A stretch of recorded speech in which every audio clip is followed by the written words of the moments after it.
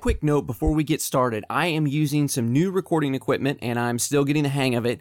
And I noticed once I started editing this episode that there were a couple times where the recording actually dropped out for a few seconds at a time. And so in some sentences, you'll just hear a few words drop out. And I just wanted to let you know that I am aware of that. I didn't notice it until after I'd already recorded the episode. And I think I know how to get that fixed for next time, but I just wanted to let you know that we will get it taken care of. So thank you so much. Let's start the show.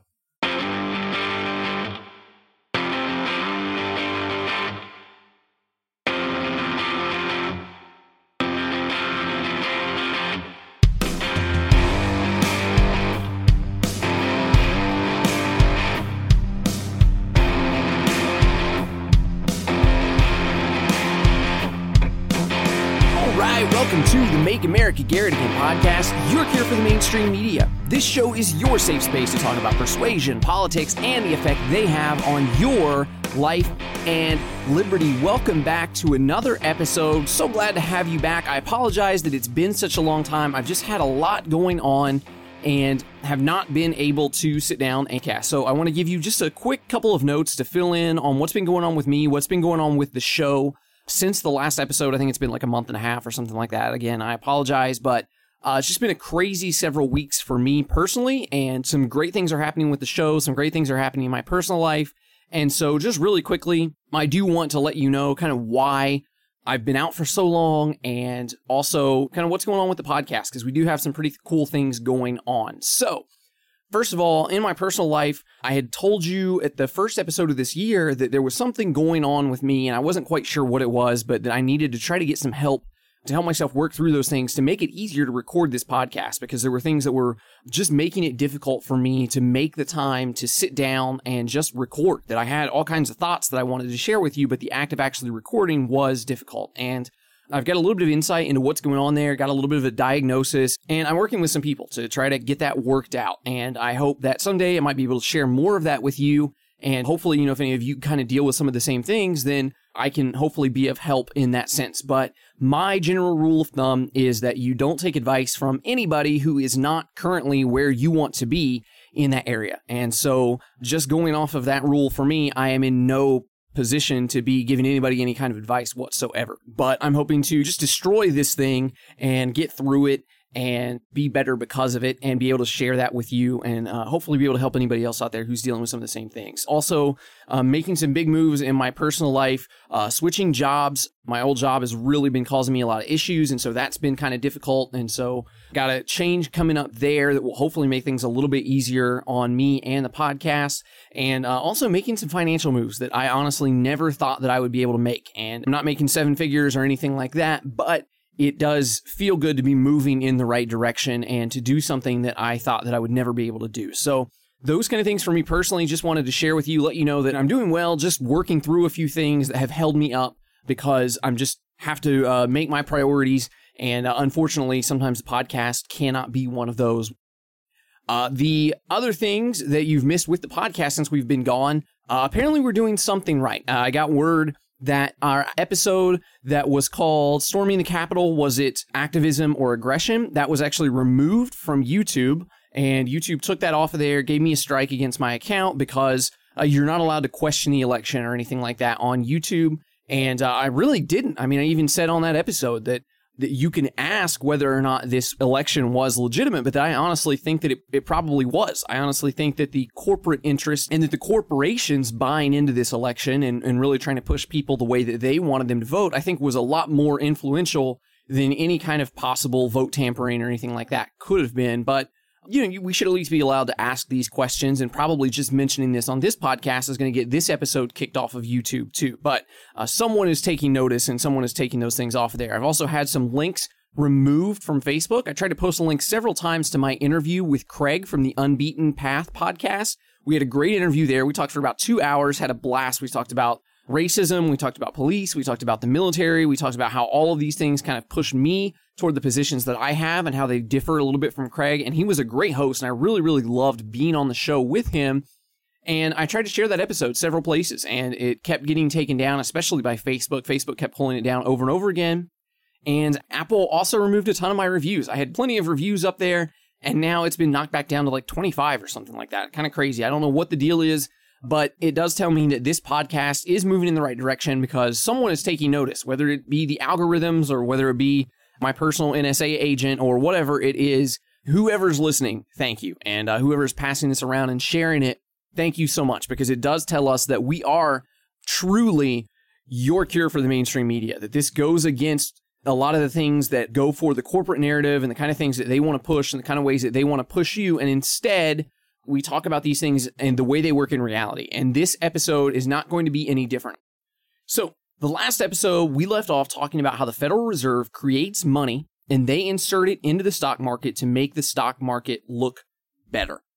That ultimately means that there is more money for the rich and more inflation for people like you and me, making the little bit of money that we do have worth even less. And this is a big gap between the rich and the middle class and the poor.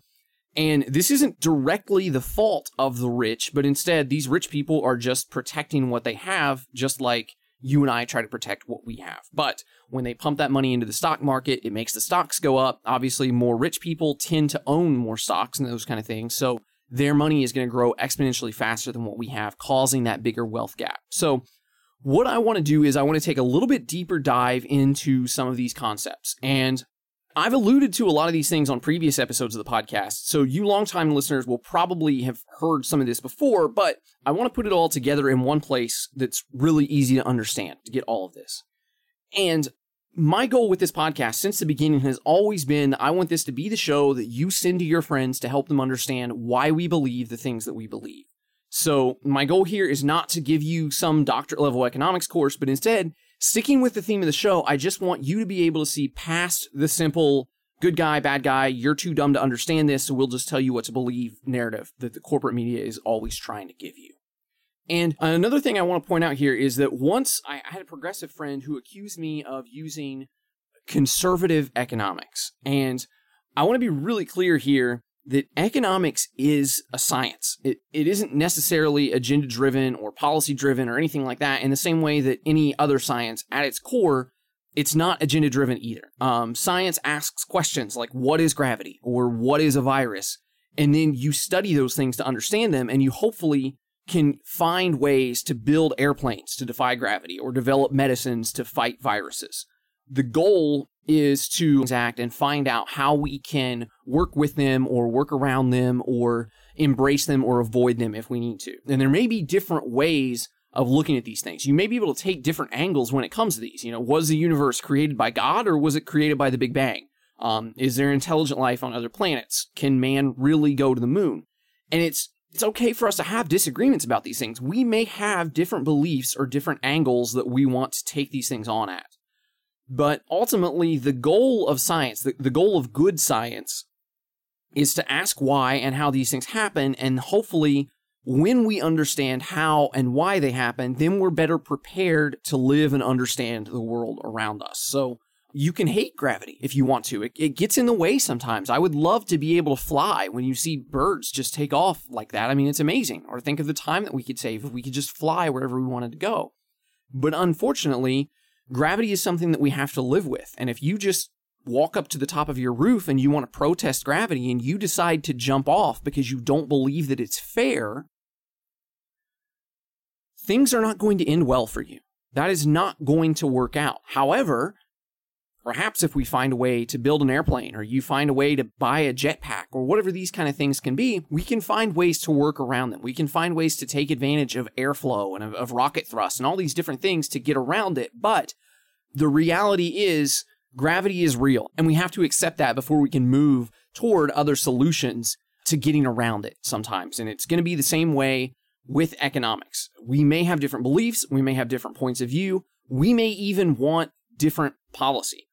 All I'm trying to do here is to lay out some basic ways of understanding the boom-bust cycle and trying to explain why we as Austrian economists, why we believe that it keeps happening over and over again. So even if you like the Federal Reserve, even if you want universal health care, you want universal basic income, you want rent control, you want strong regulations in the economy, all of that stuff is fine. Those are points of view that you can hold.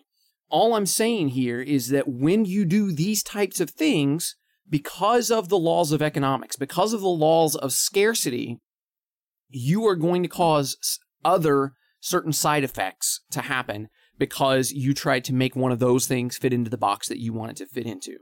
And in the same way, scientific theories present a proposed solution to why some of these things happen the way they do. So today we are about the Austrian business cycle theory, and it's relatively simple, and it's one of those things that you can start with it, and once you understand it, you're able to understand a lot of other things better because of it. So it's something very simple at its core, but very quickly can kind of snowball into a million other things because you see how it affects all of these things around you. So obviously, as the name suggests, this comes from the Austrian School of Economics, and the way that I understand it, the Austrians are the only ones who have consistently been predicting these economic crashes that we seem to be experiencing every decade or so for the past century. The Austrians are the only ones who are predicting it. And also, one other quick note, when we're talking about Austrian economists, you're not necessarily talking about people from Austria, but just people from the Austrian school, people who believe in free markets and who study things in that light a little bit. But like I said, the Austrians are the only ones who are predicting these boom-bust cycles. Everybody else seems to act shocked when these things happen, and then they're all scrambling around to try to find something to blame for what could have caused this and whose fault it is. And they typically point to like the last regulation that was recently repealed, or they pick some sector of investors or some rich people or somebody else to blame. But they're going to be scrambling around because they're going to say, nobody could have seen this coming. How could this happen? But the Austrians are the only ones who not only have a consistent reason for why the last crash happened, but they're also the ones who are already telling you why the next big crash is coming. And that's why we hold to the Austrian business cycle theory in this show. We believe that that theory is showing itself over and over and over again. We believe that this thing is right. So, as you've heard me say before, I believe, as do lots of us who believe in free markets, that we are way overdue for the next large crash in the U.S. economy. And again, it's been kind of a down couple of weeks in the markets, so maybe that crash is starting now, maybe not. A lot of times we don't even realize that we're in a recession this early, and then when we look back, we realize that we're 6 months into it. So it's possible we're already in it, may not be there yet, we'll see. So it is probably too soon to tell if this is it, but when it happens, and I did say when and not if, the media, they're going to give you all kinds of reasons why this happened and whose fault it is and who you're supposed to be mad at. And all of that, most of it, if not all of it, will be completely wrong. So I'm hoping to get to you ahead of all of that so you can understand what is happening before it happens, and you'll already have a good grasp on all this while your friends are running to Rachel Maddow to tell them what to think. So we mentioned some of this on the podcast before, but it is important now that we cover this all in one place. So let's start with banks. Even in a completely free market, we would still have banks. Banks offer a safe place to store money, and if you belong to a banking chain or the banks are connected in some other way, you're able to withdraw and transfer your money all over the country. And that offers plenty of safety and convenience for you, the customer. You know, if you're going on a long trip and you don't want to carry all of your money with you, it's great to know that if you're a customer of Chase Bank, you can go to another Chase Bank in another state over and have no problem taking that money out because they are connected to one another and they know you're good for it. Banks also make most of their money by lending money out. They take some of their customers' money that's being held at the bank and they loan that money out to other people. The people borrowing the money are expected to pay their loans back with interest. And most of that interest goes back to the bank as profit. And as you know, they give a little bit of interest back to the people who are saving to hopefully encourage them to save a little bit more money and keep it at the bank, and the bank's able to use it that way. Now, the bank is also taking a fair amount of risk when it loans out its customers' money. If the borrower doesn't pay back the loan, then the bank is on the hook for that money because you got to remember, they borrowed that money from one of their customers who left their money at the bank for safekeeping. So the bank has to make sure that they only loan out the money to people who they're fairly certain will be able to pay it back. And again, the bank's also going to give a small amount of interest to people who are saving their money there to hopefully encourage people to keep their money at the bank rather than sitting at home in a shoebox or bury it in the backyard or whatever. Now, if the bank sees that too many people are borrowing money and not enough people are saving money, then they're going to start to worry that they're going to run out of money to loan out. So what the bank can do is they can raise the interest rates on loans, which makes it more expensive to borrow money, and that's going to discourage a lot of people from borrowing money. And they can also raise the interest rates on savings, which will encourage people to put money in the bank so that their savings accounts can grow more as well. So what that does is it just kind of changes the balance of things. Just a little bit more people are going to save, less people are going to borrow. That helps them build up a bigger storage of money in their bank so that hopefully they can loan out more money a little bit later and start making more money again by lending out all that money. Then, finally, when the bank feels like their funds are a little bit more balanced, they can lower both the savings and loan interests back down so they're not paying people as much to save money, and they'll also encourage more people to borrow, which, of course, is going to be the bank's main source of income. They can move these rates up and down as often as needed and as much or as little as needed. They can bump it up anytime they want to, and again, they can also change those things for certain amounts of people. If you want to keep more money in the bank, maybe they're going to give you a little bit more interest on that than if you're only going to keep a little bit of money. And in the same way, maybe if you are a more risky borrower, your credit's not as good, then maybe they're willing to take a risk loaning to you, but they're going to make you pay a little bit more in interest because they want to make sure that they can hopefully cover any risk of you possibly not paying back. Now, back in one of our episodes about the coronavirus, we were talking about the guy who was hoarding hand sanitizer at the beginning of the lockdowns. And we talked about in that episode that prices aren't just random numbers that are made up for greed. Instead, prices are signals. They tell us whether something is easy or difficult to make, whether it's rare or whether there's a lot of it, and maybe it tells us the quality of the item. And those qualities help manufacturers and service providers know how much to charge, and it helps us as consumers decide where the best places are to spend money. I think the example I gave in that episode is, say I'm making chairs to sell, and I'm making those chairs out of wood, and I spend a certain amount of money on the wood and a certain amount of time making the chairs, and that tells me how much I can charge you, the customer, to buy my wooden chairs. But then and they start building a lot of houses in my area, and they need that same wood to build the houses. The lumber companies are going to raise their prices. Hopefully the wood doesn't run out because everybody seems to be buying wood now. Now, the contractors who are building the houses know that they need that wood to build their houses. So they're willing to pay the higher prices because that's a material that they just can't do without. And that may even drive up the price of the houses, but most people have heard the story of the Three Little Pigs, and they know that it's just not safe to build a house out of straw or sticks. You've got to have sturdy materials. You've got to have good lumber to build these things out of. But where does that leave me, the chair maker?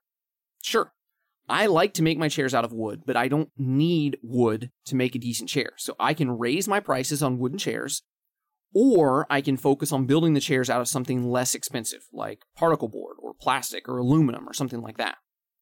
But the important thing to understand is there are lots of ways to make a decent chair, and it's probably in my best interest to find the cheaper option so that the most consumers will want to buy my chairs. So, in that way, the higher prices actually helped that wood find its best use in the economy. It was used for the houses and not for the chairs. And who knows? Maybe in time there will be too many houses and lumber price down, and I switch back to making wooden chairs because they're cheap again.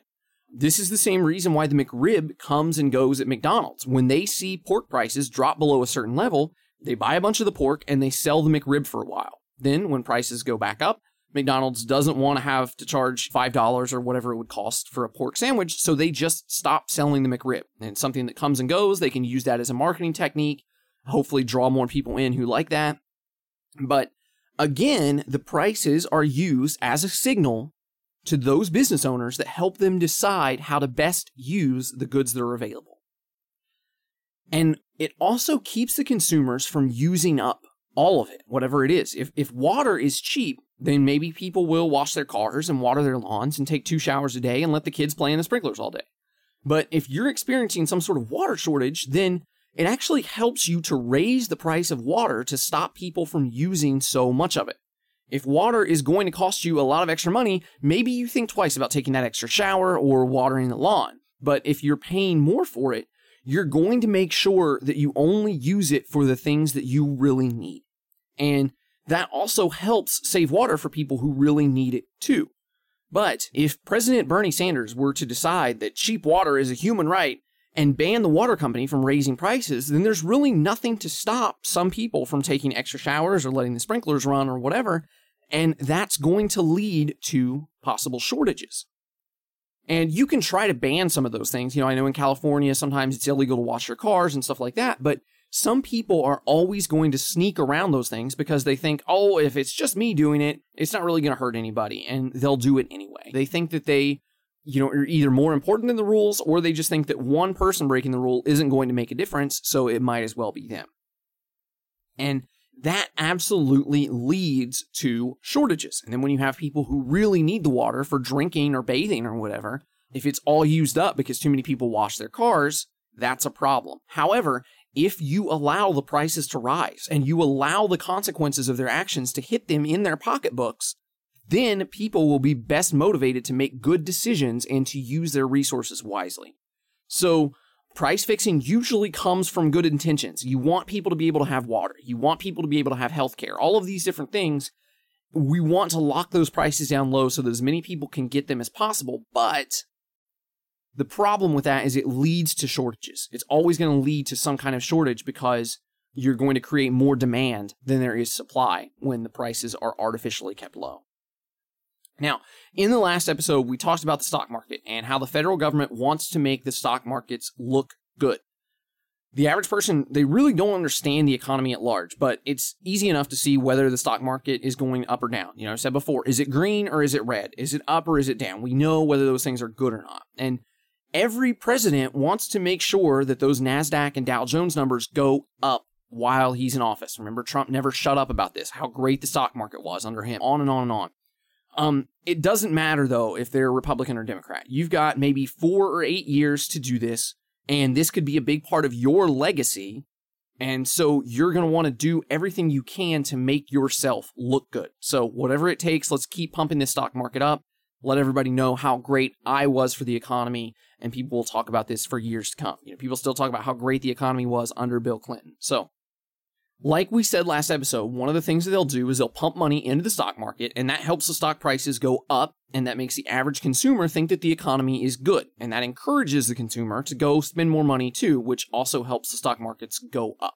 If consumers thought that bad times might be coming, they might start saving their money and stop spending. Of course, that's bad for the stock market. So, at almost all costs, you want to make sure that you're always telling everybody that everything is great, things have never been better, there's no need to save money because there are no rainy days, and you just need to spend, and make the markets go up and make sure the economy looks good for this presidential administration, whichever one it is, Republican, Democrat, doesn't matter. Now, going back to our conversation about banks, we just talked about how banks would work in a free market and how they would need to make sure that they had enough money in savings to make sure that they could afford to give out more money for loans. But we don't have a free market in the banking sector of this company. No, we have the Federal Reserve. And the Federal Reserve it's the bank that all the banks report to. They're the bank that all the other banks get their money from, basically. Now, the Federal Reserve, or the Fed, it's technically a private company, but its chairman is appointed by the president, and it's authorized by the government to actually create new money that can be used by the U.S. government and its citizens. So it's private, but not really. It really only serves to benefit the federal government. And it was the purpose of trying to smooth out the economy and try to keep the free market capitalism from going out of control. But 15 years after the Federal Reserve was created, we had a giant stock market crash and the Great Depression happened, which lasted for like a whole decade. So you tell me how well it's really working. And as we'll explain here, the Federal Reserve actually makes these booms and busts worse than they would be if we just had unbridled capitalism. So, again, the Federal Reserve is the bank that all the banks go to when they need money. And again, the Federal Reserve is legally able to create money out of thin air. This means that instead of your banks needing to build up adequate savings before they can loan out money, they can just borrow more money right from the Federal Reserve, and they can loan that money out to new customers. This is what they're talking about on the news when they say that the Federal Reserve is raising or lowering rates. What they're talking about is that the Fed is changing the interest rates on how the banks can borrow money from them, which is going to affect how much money the banks will lend out to consumers. So, by keeping the interest rates artificially low, now the banks are encouraged to lend more, which is obviously going to encourage people to borrow more, which encourages everybody to spend more. And if the markets are slumping a little bit, then maybe the Fed just releases more money to be loaned and more people take out loans. And that helps the stock market get back up to where they want it to be. And just like we discussed with the water earlier, if you have more of something and it's cheap, then you're more likely to be a little bit careless with it. And since the banks aren't as worried about all their savings running out, they're not going to be as picky about who they're loaning money out to. They're going to be much more likely to give out loans to someone who isn't maybe qualified to get one. This is why we saw the housing bubble burst back in 2007 and 2008. The government thought it's good for people to own houses. Real estate is a good investment and a great way to build wealth, and we want as many people as possible to own houses. So they started giving out mortgages like crazy to anybody who wanted one, and a lot of these people just weren't financially ready to be owning homes. You got to remember, owning a house can be expensive. The water heater breaks, the roof blows off, the air conditioner goes out, the fence needs replaced. And if you rent, then who cares? That's the landlord's problem, right? You call them and you make them fix it. But when you own the house, those unexpected expenses can really add up, and they can absolutely destroy your house if you don't take care of them in a timely manner. I mean, your house can be condemned if you get the wrong kind of issues that need repaired and you don't repair them. So what we found out was that a lot of these people who were given mortgages just because it's good for more people to own more homes, those people couldn't pay for those homes or those mortgages. And so now you've got tons of people falling behind on their payments, and finally this catches up to the banks, and it causes a ripple effect that caused our entire economy to drop. And again, there were good intentions behind this. They wanted more people to be able to buy homes. But when you manipulate the economy, whatever your intentions are, whatever your motives are, there are still going to be side effects. And a lot of times we're going to suffer those side effects and consequences. And I completely understand that they had good intentions behind this. They just wanted more people to be able to buy more homes. They wanted to help more people own homes. But when you manipulate the economy, you are going to suffer the side effects and the consequences of what you're doing there. And we see some of this starting to happen again with Kamala Harris's plan to help black people buy homes and Joe Biden's plan to give out more loans to minority-owned businesses. And you've heard me say plenty of times that I think that a lot of the issues facing black people in this country are more a result of them being poor than it is a result of any kind of direct racism. And these loan programs are a good example of that. If you're not qualified to get a loan, if you don't make enough money or you don't have good enough credit history, a loan or mortgage is going to come back to bite you when you run into unexpected expenses or hardships. And by pushing minorities into these types of dangerous loans, you are setting them up for more failure. They would be far better off if we would just leave them alone and lift regulations and expensive licensing laws that hold them back from building their businesses and making more money. And stop printing money to cause the inflation that's making their little bit of money that they have worth even less. So, again, a lot of these issues are not racial issues. They are financial issues that get turned into racial issues so that some politician can get some talking points. Now, an interest rate is the price of borrowing or saving money. And just like other prices, it gives a signal to everyone else about what the environment is like for that product. If something is cheap, that tells you that there's probably plenty of it available, and it might be okay to waste it or to use a lot of it. If it's expensive, then that means it's harder to come by, and you should be more careful with it. That's why we have the phrase, don't cry over spilled milk.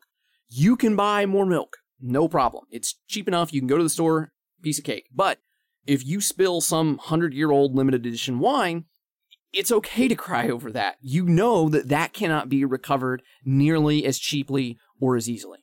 So, when credit is cheap, this tells investors that there's plenty of it. And when there's plenty of credit, that means it's a good time to take a risk. And, if you miss out, if your risk comes up short, well, don't cry over spilled milk. I remember when I was a kid, my cousins had a swimming pool, and of course it's got a deep end and a shallow end. And the shallow end had those no diving signs with the picture of the little stick figure hitting his head on the floor of the pool. So we, being the rebellious little munchkins that we would make it a point to stand right over top of that no diving sign, and we would dive into the shallow end. But of course we would, kind of change our trajectory so that we weren't going straight down at the floor of the pool, but we were kind of leveled out so that it was safe to dive into the shallow water. And, of course, we felt so cool breaking the rules in that way because we kind of found a way to get around it, right? But what if somebody switched those signs and said that the shallow end was safe to dive into? So instead of those conservative, shallow, flat dives that took us more toward the middle of the pool than it did the bottom of it, what if someone walked up to the shallow end and saw a sign that said that they could dive as deep as they wanted? That person is going to jump in head first, and they're not just going to bump their head on the bottom. They're going to hit it hard. And that could be disastrous or even deadly. And it really wouldn't even be their fault. The signs told them that the water was deep enough. Everything that they had trusted before told them that they had plenty of room to go as deep as they wanted. And that may even be an exciting line to hear, but being excited or feeling good about what you've been told does not help you when you crack your skull on the concrete floor of a swimming pool. So going back to this conversation about banks and lending, when investors and entrepreneurs are looking to the markets and to the interest rates to tell them what the business climate is like, but everything about the markets and interest rates say, come on in, the water's fine, and these investors jump in head first, this can lead to disaster. You see, low interest rates cause more entrepreneurs to start long-term projects. It tells them that things are going to be good for a while, so it's good to build a giant building. You can build a skyscraper, and it's going to take several years, but that's okay because credit is cheap, times are good, things are going well. Now, the fact that they're going to start more long-term projects causes a need for more workers. And that means that wages are going to be raised to attract those workers from their current jobs. And this is going to play into that loop even more of increased consumer spending, causing this artificial boom to be even greater. So they're starting these projects, they're pulling more workers over, the workers are getting paid more money than ever, so they're going to spend more money than ever. And this is going to cause that artificial boom to be even greater. And that's going to cause everything to keep going up. NASDAQ is going to keep going up. The Dow Jones is going to keep going up. And everybody thinks that everything is good. Then, when the Federal Reserve finally gets nervous and tightens their rates, because even they're going to be afraid that eventually they're going to spend too much money, this tightening of rates is going to end the boom, and the bust is the result of the correction of things going back down. Then people are going to blame the crash on the Fed tightening rates, and that just kind of implies that the Fed should have just held out a little longer and everything would have been fine.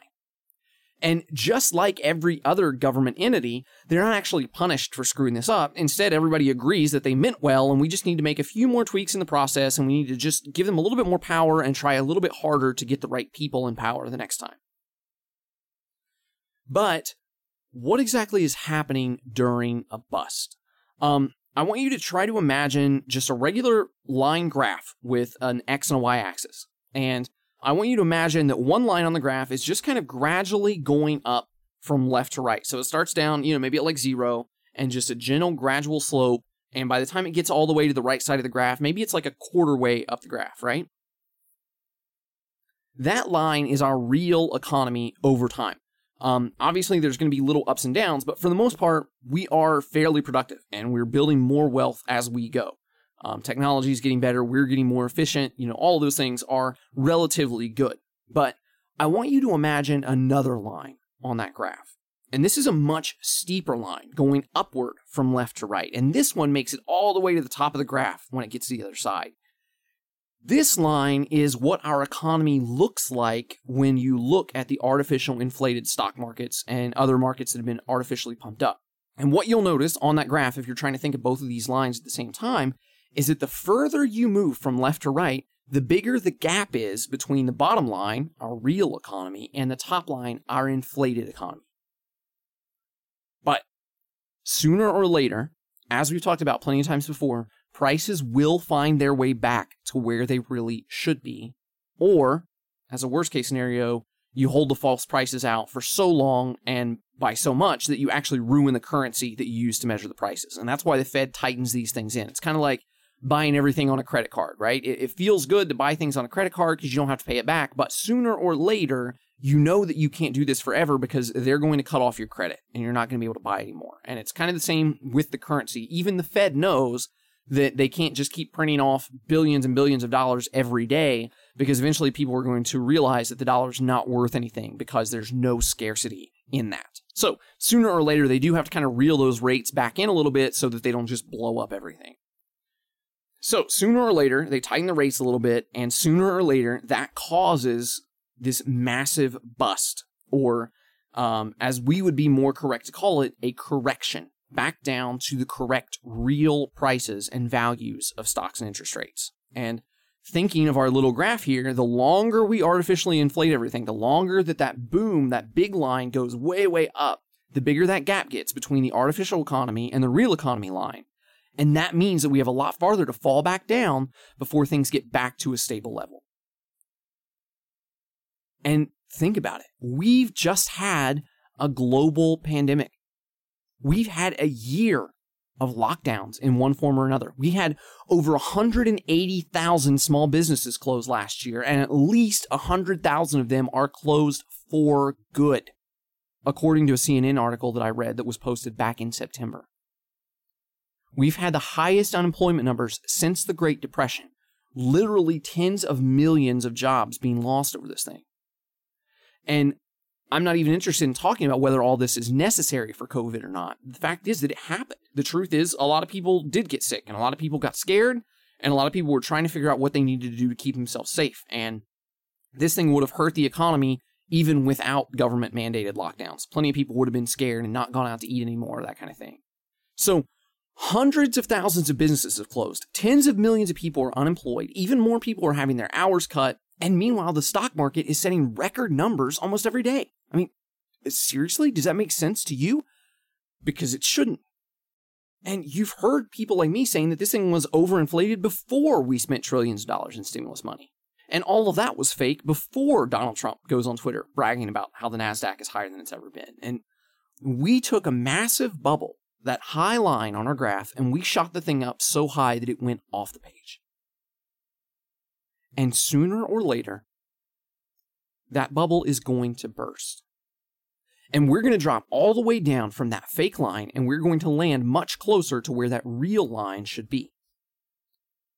And everybody you know, they'll be listening to everybody on the news, and they'll all be talking about this giant crash, and they'll be speculating as to what caused it. And of course, this time the Democrats are going to blame it on Donald Trump and his tax cuts, and the Republicans are going to say everything was fine until Joe Biden got in office. And they'll both look for some regulation or corporation to blame it on. But they will all agree that there was no way of seeing this coming. And that's why we're talking about this right now. So that we can confidently say that we did see this coming. And we've been predicting it for a long time. And that it's basically the same thing every time. And sure, the inflation may occur in one different industry or another. We had the tech bubble bust back in the late 90s and early 2000s. And then it was the housing bust in 2007, 2008 that caused the last one. But the principles remain the same. Prices will eventually return to their proper levels. And when you try to manipulate prices, you are going to cause unwanted side effects. And if you cause an artificial boom because you own stocks and it makes you money, or because you're a bank and you like giving out loans, or because it makes your president look good, then sooner or later a correction is going to occur. And it doesn't matter how good your intentions were. The housing bubble happened because the Bush administration thought it was good for as many people as possible to own houses, and they allocated new money to make that possible. Obama's administration wanted the country to recover from the housing bubble correction, so they pumped money back into the stock market to get it back on its feet. The Trump administration wanted a booming stock market because their president was known as a successful businessman. And then they gave out COVID relief packages to help people and businesses that were blindsided by this pandemic. And now you've got a Biden administration who's continuing the COVID relief packages, And they're talking about ways to give extra housing loans to minorities and extra business loans to minority-owned businesses. And listen, if we're speaking from the heart here, if we're being honest, those are all really good causes on the surface. We don't want to see people lose their jobs and suffer, and we do want to see as many people as possible owning houses and starting their own businesses. But the problem is, like the law of gravity or the laws of nutrition, you can't change science. You can't change the laws of economics. You can't do away with scarcity. If you give somebody a loan that they can't afford, you might as well be sending them skydiving without a parachute. It may be a fun ride on the way down, but sooner or later the effects of gravity are going to come into play. And if you lie to them about the prices of the market, you're telling them to dive headfirst into the shallow end of that swimming pool. But ultimately, this boom-bust cycle that so many people will claim it's just a feature of capitalism, the boom-bust cycle is not natural. It is not a feature of capitalism. It is not a feature of free markets. It's the result of manipulating prices and interest rates for political gain. And that is why we have these massive booms that usually last for 10 years or so, followed by these massive corrections that cause so many people to lose money and lose their jobs. That's why it happens. And by pouring all that extra money into these businesses that don't need it, causes them to hire more people that they really don't need or that they really can't afford. And then when things go bad, all of those people lose their jobs. When they would have been far better in a real economy, really knowing where the jobs were, really knowing what the wages should be, really knowing what they should be spending. Instead of being encouraged to spend all the time and being told that everything is great. Now, I do want to be clear that in free market capitalism, there are still going to be some ups and downs. There are two of these I can think of right off the top of my head. The first one's kind of silly, but I think you're going to get my point. So, some of you will remember back in, I think it was 2007, and the Michael Bay Transformers movie came out. And that movie introduced the world to Megan Fox. And Megan Fox was just so hot. She was the hottest new star in Hollywood, and she was almost like a younger version of Angelina Jolie, and she was everywhere. The world could not get enough of Megan Fox. She was on the cover of Rolling Stone. She's on all the late night shows. You could buy posters of her everywhere. Everybody wanted more Megan Fox. And after a year or two, the second Transformer movie came out, and they took full advantage of the fact that they had Megan Fox. And she was all over the thing and just in your face the whole movie. And about the same time, she also starred in this movie, and it was called Jennifer's Body, which was based solely on the sex appeal of the world's hottest young star, Megan Fox. But around that time, 2 or 3 years into this, a kind of funny thing happened. The world started to realize that Megan Fox is actually not all that hot, and she actually just kind of looks greasy and gross, and her personality wasn't all that great either. She didn't seem like she was very likable or that she would be any fun to be around. And just as quickly as Megan Fox rose to the top, the world stopped valuing her so much, and her value as an actress saw a correction, and she dropped way, way back down to the level of like a B-list celebrity, where she probably more appropriately belonged. And I'm sure she's been in some movies, and I know she had a guest role on The New Girl for several episodes, but this actress and her skills were way overvalued for a short time, but it didn't take long for her to find her proper place in the industry, at the proper role and the proper price level. One other example I can think of, I think this came from a marketing thing that I did through Tom Woods, if I remember right. The lady was talking about how she found out people were making bracelets and necklaces out of Scrabble tiles. And, each tile has a letter on it, and you could get the letters to spell somebody's name or whatever. And it was this really cool, easy way to make jewelry and sell it for money. And then somebody else could get, a necklace with their name written on it in Scrabble tiles, or get it as a gift for somebody else or whatever. The problem with this was it was a little too easy. And before she knew it, all kinds of people were selling Scrabble necklaces and bracelets. And that kind of jewelry, it's cool when it's original, but it loses a lot of its appeal when it becomes really popular and everybody already has one. So almost as quickly as she was able to buy a bunch of Scrabble games and start making some jewelry and get her pictures up on her website, the market became flooded and this product became basically worthless because everybody in the world was trying to get in on making Scrabble tile bracelets and necklaces because it was so cheap and so easy to do. And had this been the only thing that this woman was selling, she would have been out of a job almost immediately because you just couldn't make money in it. But this is a great example of a little miniature boom and bust in the Scrabble jewelry market. But the difference is this cycle came and went over the span of just like a month or two. So there wasn't any outside interference, and very quickly entrepreneurs were able to buy supplies and make the jewelry, and customers were able to buy the jewelry. And then customers were able to get tired of the jewelry and stop buying it. And entrepreneurs were able to see that nobody's buying this. And then they out of the Scrabble jewelry industry. And that's literally the end of the story. That's how it ends. And you've probably got a handful of people who lost a little bit of money because they bought too many Scrabble tiles. And you've got a handful of people who bought Scrabble jewelry that's not worth anything anymore. And it's probably not even considered all that cool anymore. And again, that's it. But what if the Federal Reserve had gotten involved in this market? What if this current presidential administration decides that Scrabble bracelets are a human right and everyone should have them? So they start giving out subsidies to Scrabble jewelry companies so they can hire more employees and they can make it easier for customers to take out loans so that they can afford to buy Scrabble necklaces and bracelets.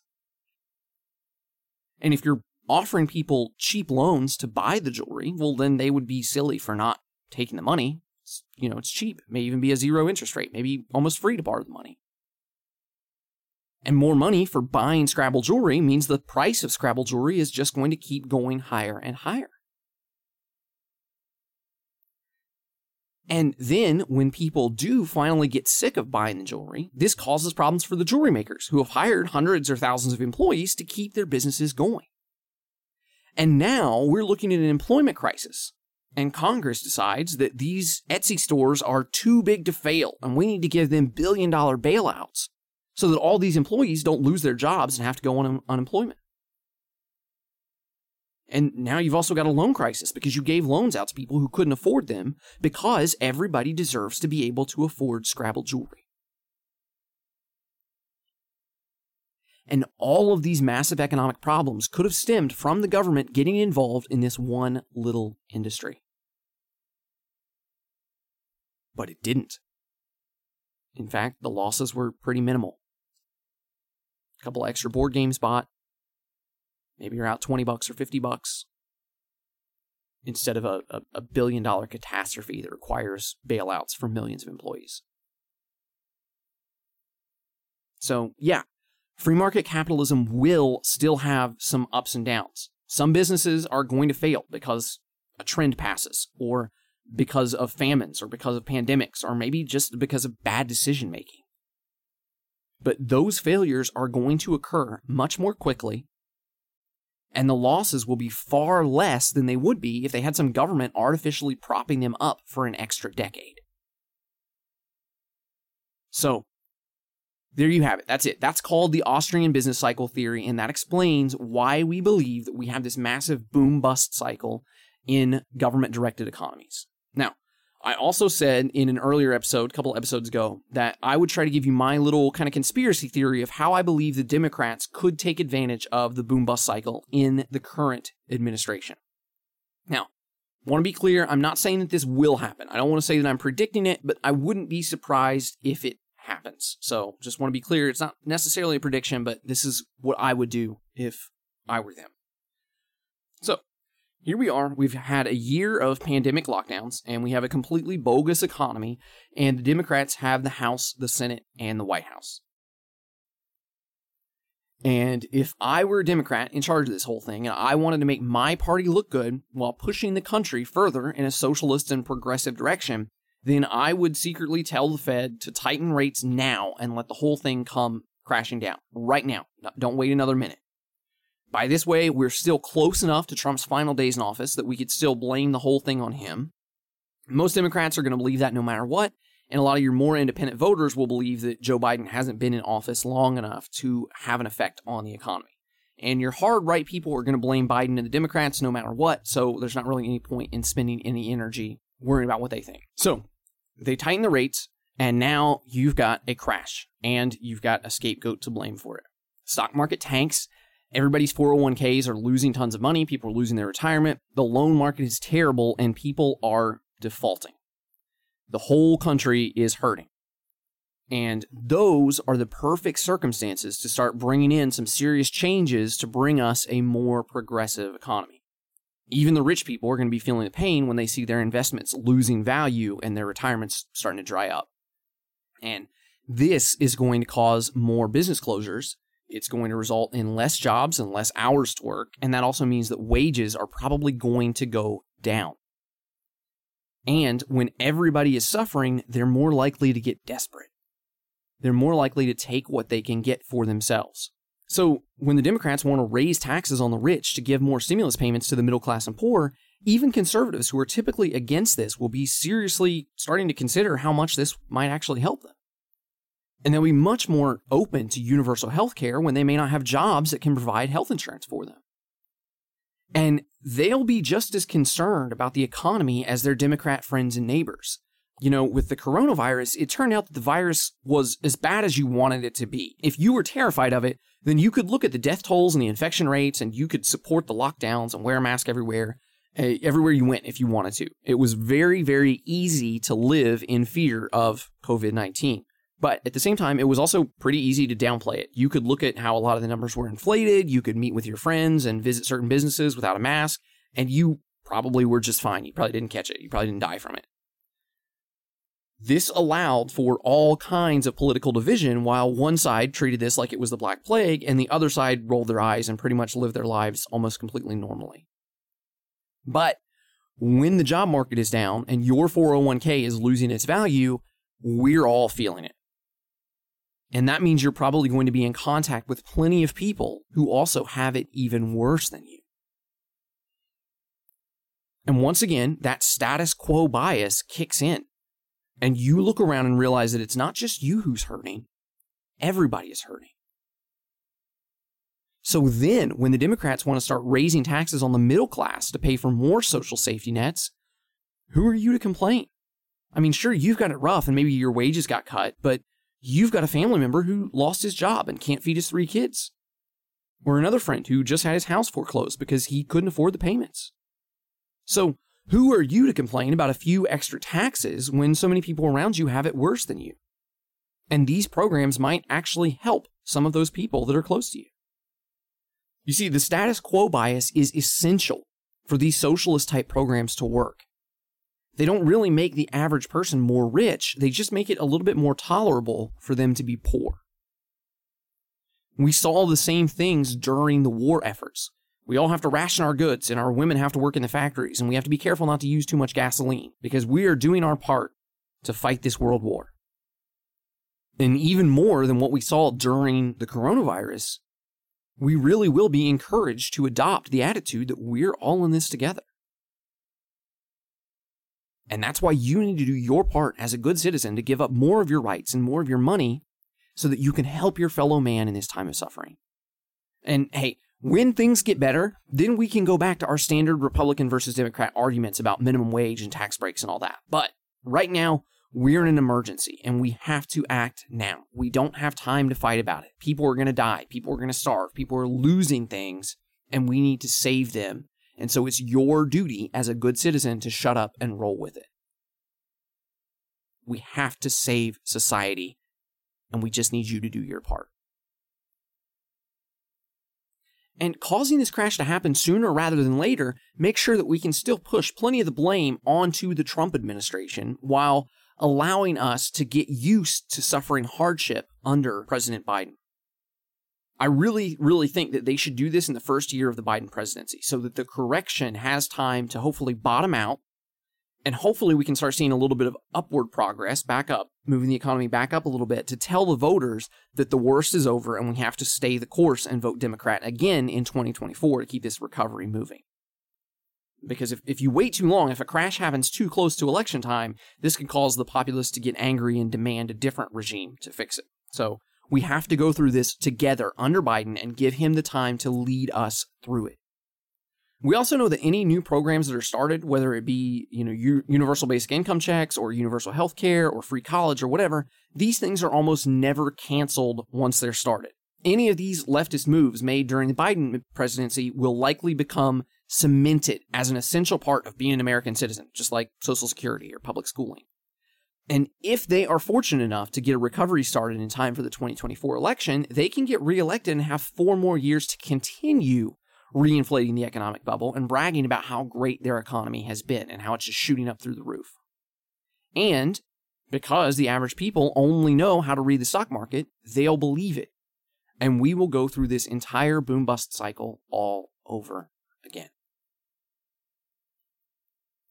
Now, I think I gave you a pretty good case for why this could happen and why I think it would be a good idea to do things this way. But in the interest of fairness, I also want to talk about why this might not happen or why they might not do it on purpose. As I said in the episode where we talked about the Great Reset, there are always lots of different people with different plans who are vying for power. And I think that my plan would help the Democrats gain more power in the long run. But not everybody is concerned with the long run. Some people are worried about doing the best they can to make use of their power now. Somebody like Alexandria Ocasio-Cortez is really popular because she's young and she's healthy and she's really good at social media, but she also runs the risk of losing popularity. She's in her 30s now and she's not going to be young and hip forever. She may want to take advantage of all the lobbyists and all the other perks of being a popular congresswoman while she still can. And there are also a lot of people who make a lot of money during these boom periods of the economy. Plenty of people know that something is not right in the stock market right now because it's so high, even though all of this coronavirus stuff has happened. But they continue investing in it anyway because they don't want to miss out on the big gains that are still happening. And maybe those people in the administration would rather try to ride this boom a little bit further and make another $1 million instead of sacrificing it all for some political power grab. There's also a chance that the economy crashes worse than expected or the recovery takes longer than expected and it makes Democrats look incompetent in handling that. So it could certainly backfire on them, and that may or may not be a risk that they are willing to take. I am fairly confident that there are going to be people on both sides of that, even in the White House right now. But if it were up to me, if I were in charge, if I wanted long-term power for my party, the Democrats, that's how I would do it. That's my master plan. And Nancy Pelosi, you're free to use that as you wish. I just hope that I receive some sort of proper payment for it. I appreciate that as a struggling podcaster. So there we have it. That is the boom-bust cycle. That is my mad scientist theory of how I think that the Democrats could take advantage of a giant crash in the economy during this administration. And that's it. And one of the other things I also realized that I forgot to tell you in the beginning of this is I was able to buy some new sound equipment. This episode should be sounding a little bit better than the other ones before. And that was also because of your donation. So I just want to thank you so much. If you've chipped in toward that, I just want to say that these things are being used for the podcast and they are making the podcast better. And hopefully you enjoy the sound of this as things continue to just sound a little bit better, sound a little bit more professional. And just want to thank you so much. If you want to donate any money, I'm on PayPal, which uses my email address, garrettagain@pm.me, or you can also support me on Bitbacker if you want to donate some crypto, and my username on there is GarrettAgain. And if you have any questions, you want to write to me, my email address, as I said, is garrettagain@pm.me. You can find me on twitter.com/GarrettAgain, facebook.com/GarrettAgain. I'm on MeWe, first name Garrett, last name again. And as always, Garrett just has one R in it. So thank you so much for listening to this episode. I promise not to wait another month and a half before I come back to you. You got some other things I want to talk about, and hopefully things in my life get settled down a little bit more so that I can be here on a more consistent basis. I know I keep promising that, but I honestly am doing my best to get better at this. So thank you so much for your support. Thank you for following. Please share this with your friends and continue making it the best podcast out there. Thank you so much. And until next time, stay kind, stay vigilant, stay free. Get out of here.